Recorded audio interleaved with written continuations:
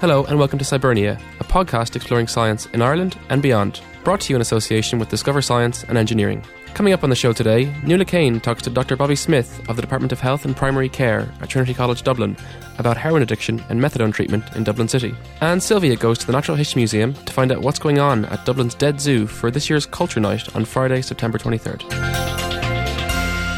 Heroin addiction is a well-known and very visible problem on Dublin streets. For a number of decades, the pink syrup known as Methadone has been instrumental in the fight against heroin. Joining us in studio is Dr Bobby Smyth, Clinical Senior Lecturer in the Department of Public Health and Primary Care in Trinity College Dublin and practising child and adolescent psychiatrist specialising in drug addiction. Could you tell me a little bit about methadone as a drug, how it differs from the drug heroin? Methadone is a drug, I suppose, it's been around for many, many decades now. It operates on the same receptors in the brain as heroin and morphine and dihydrocodeine and so on, and a range of other drugs that deal with the opiate receptor. The main way, I suppose, it differs from drugs like heroin is related to its addictive potential and also the euphoric effect that it causes for people. Drugs tend to be addictive and liked by people where they induce sort of a sense of euphoria or a high rapidly. And what tends to make them very addictive is if that high wears off quite quickly. So the drugs that are really addictive are drugs like heroin and cocaine. You get this surge of drug effect, and then the faster that fades away, oddly enough, the more addictive the drug actually is. Methadone differs from heroin in that it's consumed orally. So the drug gets into your system quite slowly, so you don't actually get that euphoria or high that you get with heroin. And equally, it's sort of metabolized by the body quite slowly.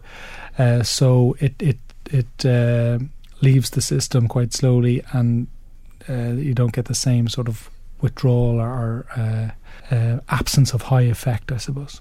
It's also allows it to be given orally and maybe once daily. Does that contribute to, its usage? Or that's certainly, I suppose, one of its attractions as a drug to treat heroin addiction.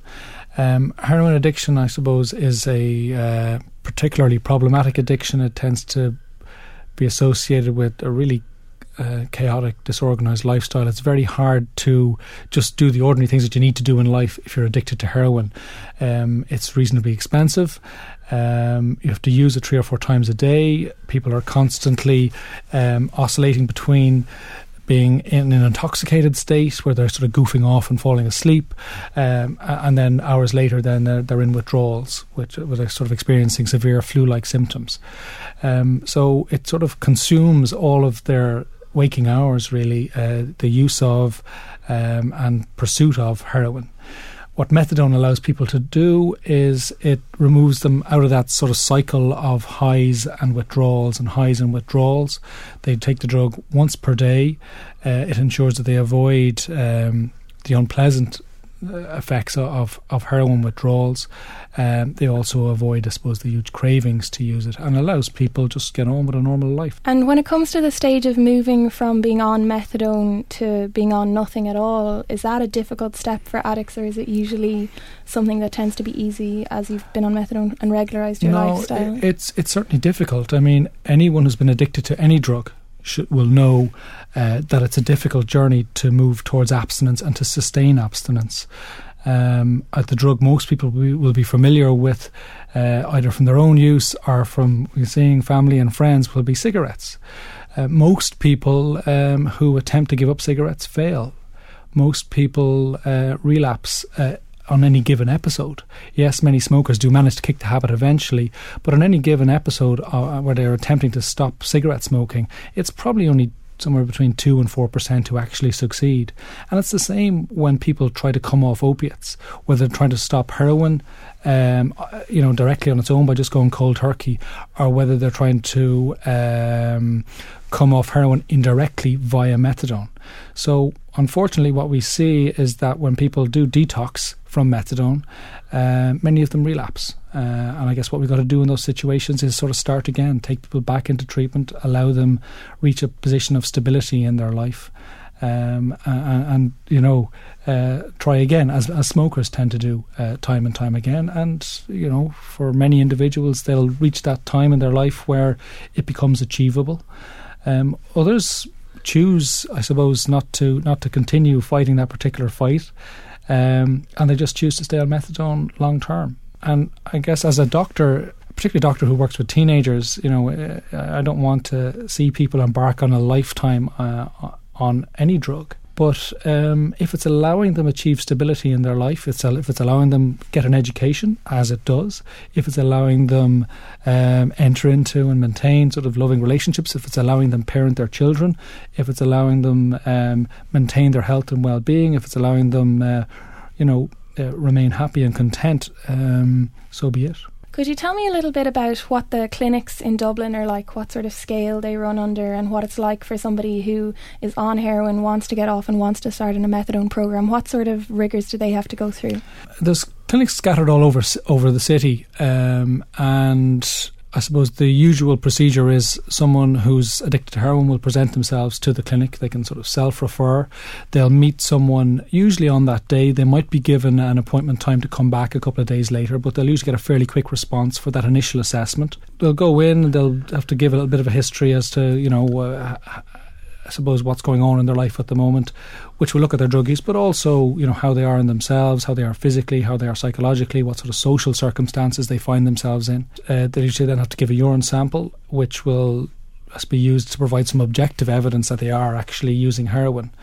And they may have to then meet one or two other members of the team before they'd start on treatment. So the usual process would be that people would attend a clinic on 2 or 3 occasions, meeting different team members. Sometimes the doctor, I suppose, inevitably, sometimes the nursing staff, sometimes the counsellors, before they start on treatment, so the clinical team can get some sense of, what's going on for them. While all heroin users share the fact that they're addicted to heroin, they often have quite different journeys to reach that particular point in their life.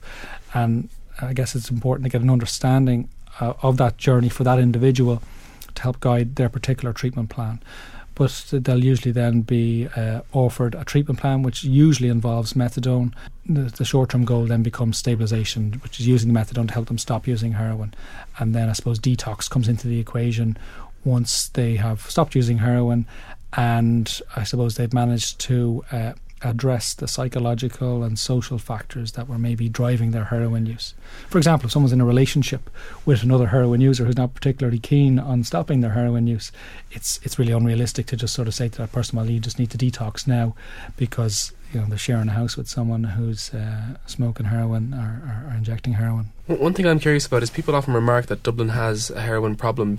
Do we actually know quantifiably how bad the heroin problem in the city is compared to other cities of the same size? Or? Ireland was really odd in the 1990s in that we had a heroin problem that was really severe by any international standards in terms of the numbers of young people who were becoming addicted to heroin. I mean, there's communities in the north side of Dublin here where a 15-year-old back in the early 1990s had a 1 in 4 chance of being addicted to heroin by the age of 20. And I came from sort of a fairly middle-class background, so I was outside of Dublin, and for us, maybe it was 1 in 4 of us went to college. But just that reality that in those communities, young men particularly had a 1 in 4 chance of being addicted to heroin by the age of 20. But fortunately, that was in the bad old days, and time has really moved on since then. And Dublin's, the landscape, I suppose, of Dublin's drug use has changed massively. In those same communities, 15-year-olds now, in 2011, I'd estimate probably have about a 1 in 1,000 chance of growing up to be addicted to heroin. It's really dropped. People would sort of say, well, maybe that's moved into use of head shop drugs or cannabis or cocaine, but it's nothing. It's not. Drug use is not causing the same carnage and difficulty in those communities as was the case just 15 years ago. Outside of Dublin, it's a different story. Actually, the problem is growing outside of Dublin. I work specifically with teenagers. The bulk of whom, present with problems around alcohol and cannabis. But of the teenagers I'm seeing with heroin problems, the majority of the teenagers I'm seeing, despite the fact I'm based in the middle of Dublin, are coming from neighbouring counties. They're coming from Kildare, from Laois, from Carlow, from Tipperary even. They're not coming from Dublin, because young people in Dublin seem to have completely moved away from heroin use, which begs the question, why? And I suppose we did have a national drug strategy in Ireland, which had its origins really in the Dublin heroin problems of the late 1990s. That was what provided the momentum behind it. So although it was called a national drug strategy, it was really a Dublin heroin strategy, and it involved bringing doctors, communities, educationalists and so on together to look at treating people who had problems and look at putting in place prevention programs for those people at risk, all led really by local drug task forces, and there would be a number of local drug task forces here on the north side. And in terms of their core mission, which was to reduce heroin use, it's been hugely successful. I find it confusing in a way how such a success goes so unacknowledged. I think people are worried who work in drug task forces and even in treatment services such as my own, that if we say it too loud, well, the problem is now gone, and that the people worry that they'll lose their funding, where I think it is the other way around and should be the other way around, where given that they've been successful in what they were trying to do, surely they should get even more money to maintain that success. Do you think that in general the media tends to have more interest in like cocaine or head shops rather than heroin, which is traditionally not a middle class drug? I think it does. It's funny, I was just talking to a journalist a week or so ago who about this issue about about the growing heroin problem outside of Dublin, and she was working with a national media station. She was just saying there's no interest in it. The producers aren't interested in it. The feeling is that the public aren't interested in heroin. There's as everyone knows, there was huge attention focused on head shops and the problems associated with them about, I suppose, 15 or 18 months ago. Cocaine seems to get a lot of attention, but this heroin problem that's really grumbling away and escalating slowly outside of Dublin, I think, has been largely ignored, unfortunately. And do you think that some of the lessons you've learned or of successful treatment in the heroin sphere in Dublin can be applied, and not only to heroin outside Dublin but to treatment of other types of addiction? Do the principles go across the board, or is it just we have methadone for heroin and that's very useful? I think the lesson for the rest of the country, if they really want to curtail or halt the escalation of heroin use, is to actually roll out methadone treatment. Methadone is, it's certainly not a panacea, it's not a wonder drug. It does what it does, but I suppose one of the things it does effectively is it reduces heroin use. It reduces people's engagement then in criminal behaviour because they reduce their heroin use. It allows them achieve sort of a social and psychological stability. But another sort of maybe generally unspoken about benefit of it is that it takes heroin users out of active heroin use, and that has knock-on benefits for the communities in which those heroin users live, because like all drug use, drug use is a social behaviour. People get into cannabis because their mates are into cannabis. It's not some nasty strange pusher who's forcing them to use it, or it's because the people they like best in the world, whose company they enjoy most in the world, tend to be into weed, so they get into it. And it's the same with heroin. People got into it for largely social reasons, that their mates were doing it, they decided, oh sure, why not, I'll give it a go.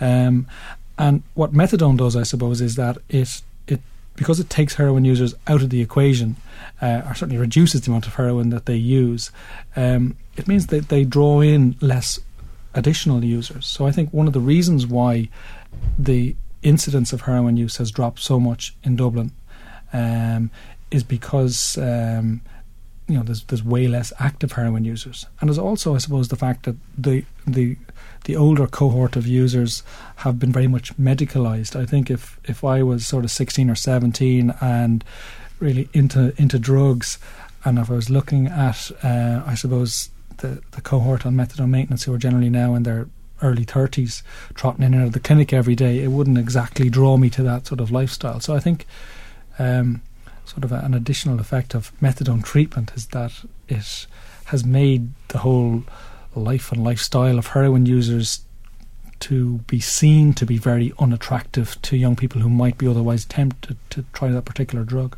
And the other thing, to change the subject a bit, that I think is kind of interesting is people actually buying methadone on the street. And It seems like, why would they buy methadone when they could buy heroin? Or why would they not, if they wanted methadone, why would they not get it for free in a clinic? Yeah. Do you have any idea why that might be? We did a little piece of research actually on that, asking people about whether or not they'd ever, bought methadone or used black market methadone, and if so, why. And first of all, we found it was extremely common. The majority of people had actually bought methadone or used black market methadone before entering treatment. And many continue to use it or buy it occasionally while on treatment. And I suppose, from a public health perspective, what would be concerning it would be if people were using methadone for intoxicating effects and using it for some sort of euphoric effect. But that seems to be very, very much the minority. As I said, although it acts on the opiate receptors the same as heroin, its onset of action is so slow, and then its clearance from the receptors is also so slow that it's not, doesn't give that really nice high that you get with heroin. The majority of people who use methadone say that they were using it to manage withdrawal symptoms, or they bought it because they were waiting for a place on treatment, or the people who were in treatment bought it because they missed the clinic on that particular day, or they knew they were going away for a few days and they knew they weren't going to get takeaways from the clinic, so they just bought it to carry them through. Others will just decide they don't like the hassle of attending clinics on a really regular basis. And when you start in treatment, you've got to go daily, and people just, rather than undergo that inconvenience, they just choose to buy it. Like you talked about people when they're actually established on a treatment program, initially they go daily. Like, how often do they have to give urine samples? How often do they have to come in when they are established on a regular dose after the first month or two? The usual journey into treatment is that, you'll start off having to attend daily initially. One of the dangers of methadone is the risk of overdose associated with it. If someone takes too much methadone, even if they've an established heroin addiction, they can die. So doctors, we tend to proceed cautiously in terms of starting someone on methadone. They'll start off maybe on a dose of 20 milligrams or so. They'll get that for a few days, and maybe you'll increase it by 10 milligrams every 3 or 4 days, up towards an established maintenance dose would probably be 70 to 90 milligrams would be a typical enough maintenance dose. But it can take a couple of weeks to get up to that safe dose. And oftentimes, as people are moving towards that stabilisation dose, they'll continue to use a little bit of heroin.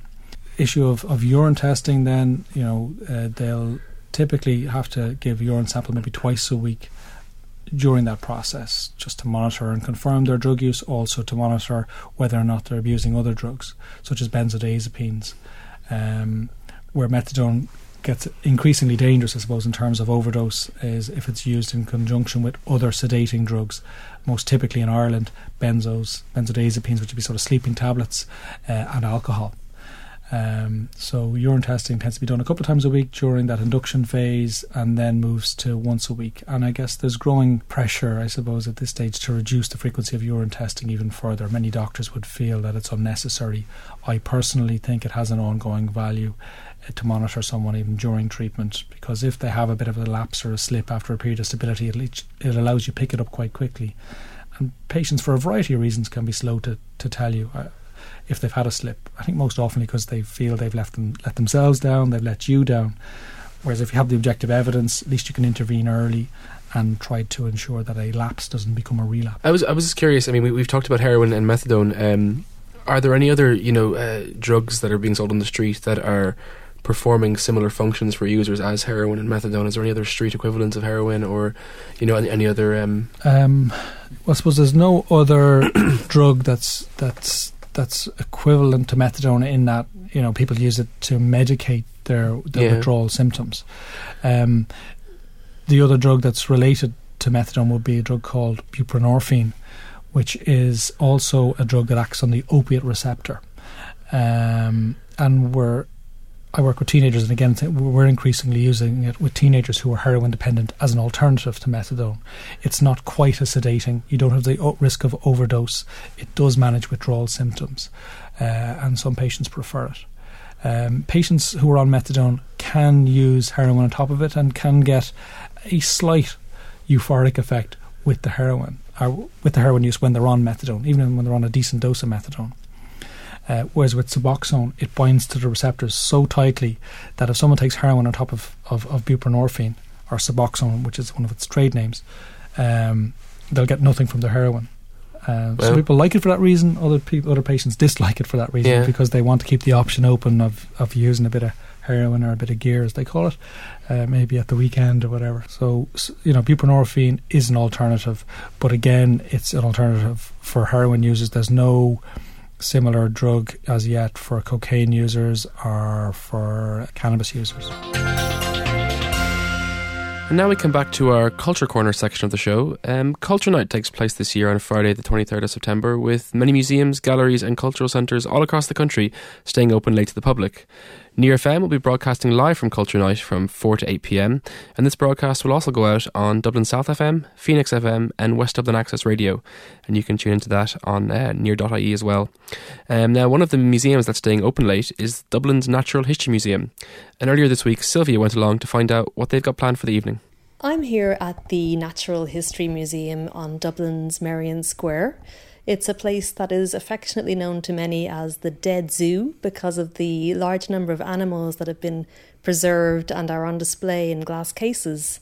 And joining me now is Catherine McGuinness, a member of the museum staff, and she's going to tell us what's going to be happening here on Culture Night. Hello, Catherine. Hello, how are you? We have a lot of things happening. As we are very much a family museum, we start quite early on Culture Night. We're starting at 4 o'clock. And from 4 to 5 and 5 to 6, we have some artists in talking about dragonflies. And we're able to make your own dragonfly, and you'll meet some very, very big special puppets. The Queen Dragonfly and her 2 little minions as well. And you can interact with the puppets. What are they made from? They're 2 beautiful. There's 3 beautiful puppets. They are made of a mixture of foam matting, inflatable bodies, and acetate wings. They're about 2 meters in size. They're huge and they're beautiful. Oh wow! What kind of age would that suit? Oh, that would suit any age from about 4 or 5 all the way up to 7 or 8. Okay, that sounds good. Mm-hmm. So that's from 4 to 5, and then what else have you got going on? Then later on from 6 till the end of the evening, we have our handling collection out on display for people to touch and feel and have a look at. Okay, and I think you're going to show us some items from the handling collection now. Yes, I've got a few of the items that will be on display that night as well. The first thing is this little guy here, who is our lynx. Oh my God! So I'm looking at basically a dead animal pelt. It's that would look good in my living room actually. Well, in front of the fire. The poor guy was made to hang on someone's wall actually, but we have several of these kind of skins in the handling collection. Okay. The idea behind them is that they're not of scientific importance, so people are welcome to touch them and feel them. You'll notice around the museum it says do not touch and please don't touch the animals, but these ones you can. And we have this guy who's a lynx, who's lovely and soft and fluffy. I'm just going to touch him now actually. Oh wow, he's very soft. He is soft. So he's the favourite generally. Describe him. Is he about 4 foot in length? About 4 foot in length, yes. When he's standing, he'd be about the same height as a Labrador, maybe a little bit taller. Okay, and he's got all his limbs all his skin is intact. And his claws. And he's got his claws too. Let's have a look. Oh, there you go. Okay. Oh yes, I see the claws now. And he has his ear tufts, which are very important when you're a lynx. It's unusual, yeah. And he's got his full facial features there. Snarling mouth. His mouth is open. Angry eyes, the whole lot. Okay, so he'll be coming out for he's not normally out and about. No, it's only for special occasions he comes out, and he has 2 friends, a bear and a tiger. Who come out as well. Oh, they'll be out as well. Okay. On wow. Okay. The bear is quite famous because he gets brought out quite a bit. So he's been to the Young Scientist. He's been on RTE. He's a bit of a star himself. Oh, okay. So. We'll have to come back and see him then. That's on the night. And what else then are we allowed to touch and feel? Well, we've got one thing here. We've got some mystery objects which are quite strange. Okay, so you're showing me a kind of a semicircular, almost like a tusk. Is it like a? It is. It's actually a hippo tusk. Wow. And for a start, I mean, you're not going to get this close to a hippo tusk. I hope really. not. You wouldn't want to. That's true. But it's very heavy. It is actually, and there's several of these in the animal's mouth, so it gives you an idea of kind of the scale of the animal, if that's a tooth. But also, a lot of these handling items have interesting stories behind them. And this hippo ivory, it was a hippo that was shot by an Irishman, Ty Gaucher, who worked for the UN, and he worked out in the Congo during the 50s and 60s. And this actual animal was killing villagers.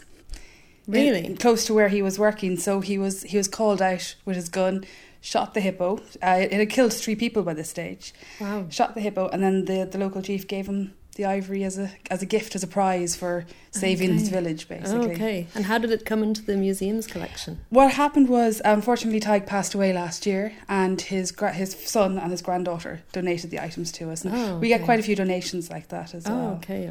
That's nice. That's quite a nice story. Yes, it's not just the object, but it's the story behind them. Yeah, exactly. And sticking with big teeth. Oh my gosh. This guy who's going to make an appearance as well. Okay, this is a very big skull with 2 enormous tusks protruding from it. I'm quite scared now. Yeah, this is our saber-toothed cat. Wow. People would know them as saber-toothed tigers. Yes, but it's not. They were never a species of tiger. They're their own cat species in their own right. So we call them saber-toothed cats now. And the most interesting, of course, is the big canine teeth, where they get their name from. There's 2 very large pointy teeth coming down. I guess they would sit out over the lower jaw. They would hang over the jaw. And if you look at the curve, the inside of the curve is very thin and narrow, and it's blade-like. And this would facilitate the animal, when it's killing its prey, to literally dig in and rip open the animal. Wow, it's almost like a jagged edge. A saber is a sword, so that's why it gets the name saber-tooth. Okay, so sword tooth. Yeah. There you go. Oh, I can see kids would just go wild for this kind of stuff. Definitely. We'll also have other bits and pieces. We'll have some fossils, and we'll have some meteorites as well. And the wonderful thing with the meteorites is that you're never going to hold anything that old. You're talking 4 billion years, not even millions of years like fossils, but billions of years. And they're always very, very popular. So we're bringing those out for the night as well. How big are they? They're not too big. They're all kind of fist size, handheld size. Okay. We have other much larger ones in the collection, which take about 3 men to get in and out of a car. So we'll leave them at home for the night. Okay. And what time are you staying open till then on Culture Night? We're open until 9 p.m. Okay. We'll also have 2 tours on as well, a family tour and an adult tour. Okay. And do we need to book, or can we just No, we just allocate spaces as people arrive, and if there's a bit of an overflow, we try to accommodate everyone as best we can. Okay, that sounds great. Catherine, thank you very much. Thank you. And finally, we've just got some time to list off some upcoming science events. On Saturday the 24th of September, Niamh Donoghue will be leading a walk of Dublin's Botanic Gardens. She'll be talking about medicinal plants, their history and their role in modern medicine. The walk starts at 2:30 p.m. and you can get more information at botanicgardens.ie. World Space Week is an international celebration of space, and this year it takes place from the 4th to the 10th of October. Events are happening all over the world, and our very own Blackrock Castle Observatory in Cork has a number of exciting activities planned, including a talk by a US astronaut and a rocket launch. You can get more details at bco.ie. Maths Week 2011 kicks off on October 14th with activities planned all across the country. You can get info on that at mathsweek.ie. And finally, the Science Gallery's next exhibition is titled Surface Tension, The Future of Water. And the preview party for that is the 20th of October, and you can get more info about that at sciencegallery.com. That's all for this week's show, brought to you in association with Discover Science and Engineering. If you want to find us on the web, you can get us at Scibernia.ie, at twitter.com/Scibernia, and at facebook.com/Scibernia. You can also email us at podcast@Scibernia.ie. Thanks to all our guests and contributors, thanks to Near FM and to our producer Gavin, and thanks to you for listening.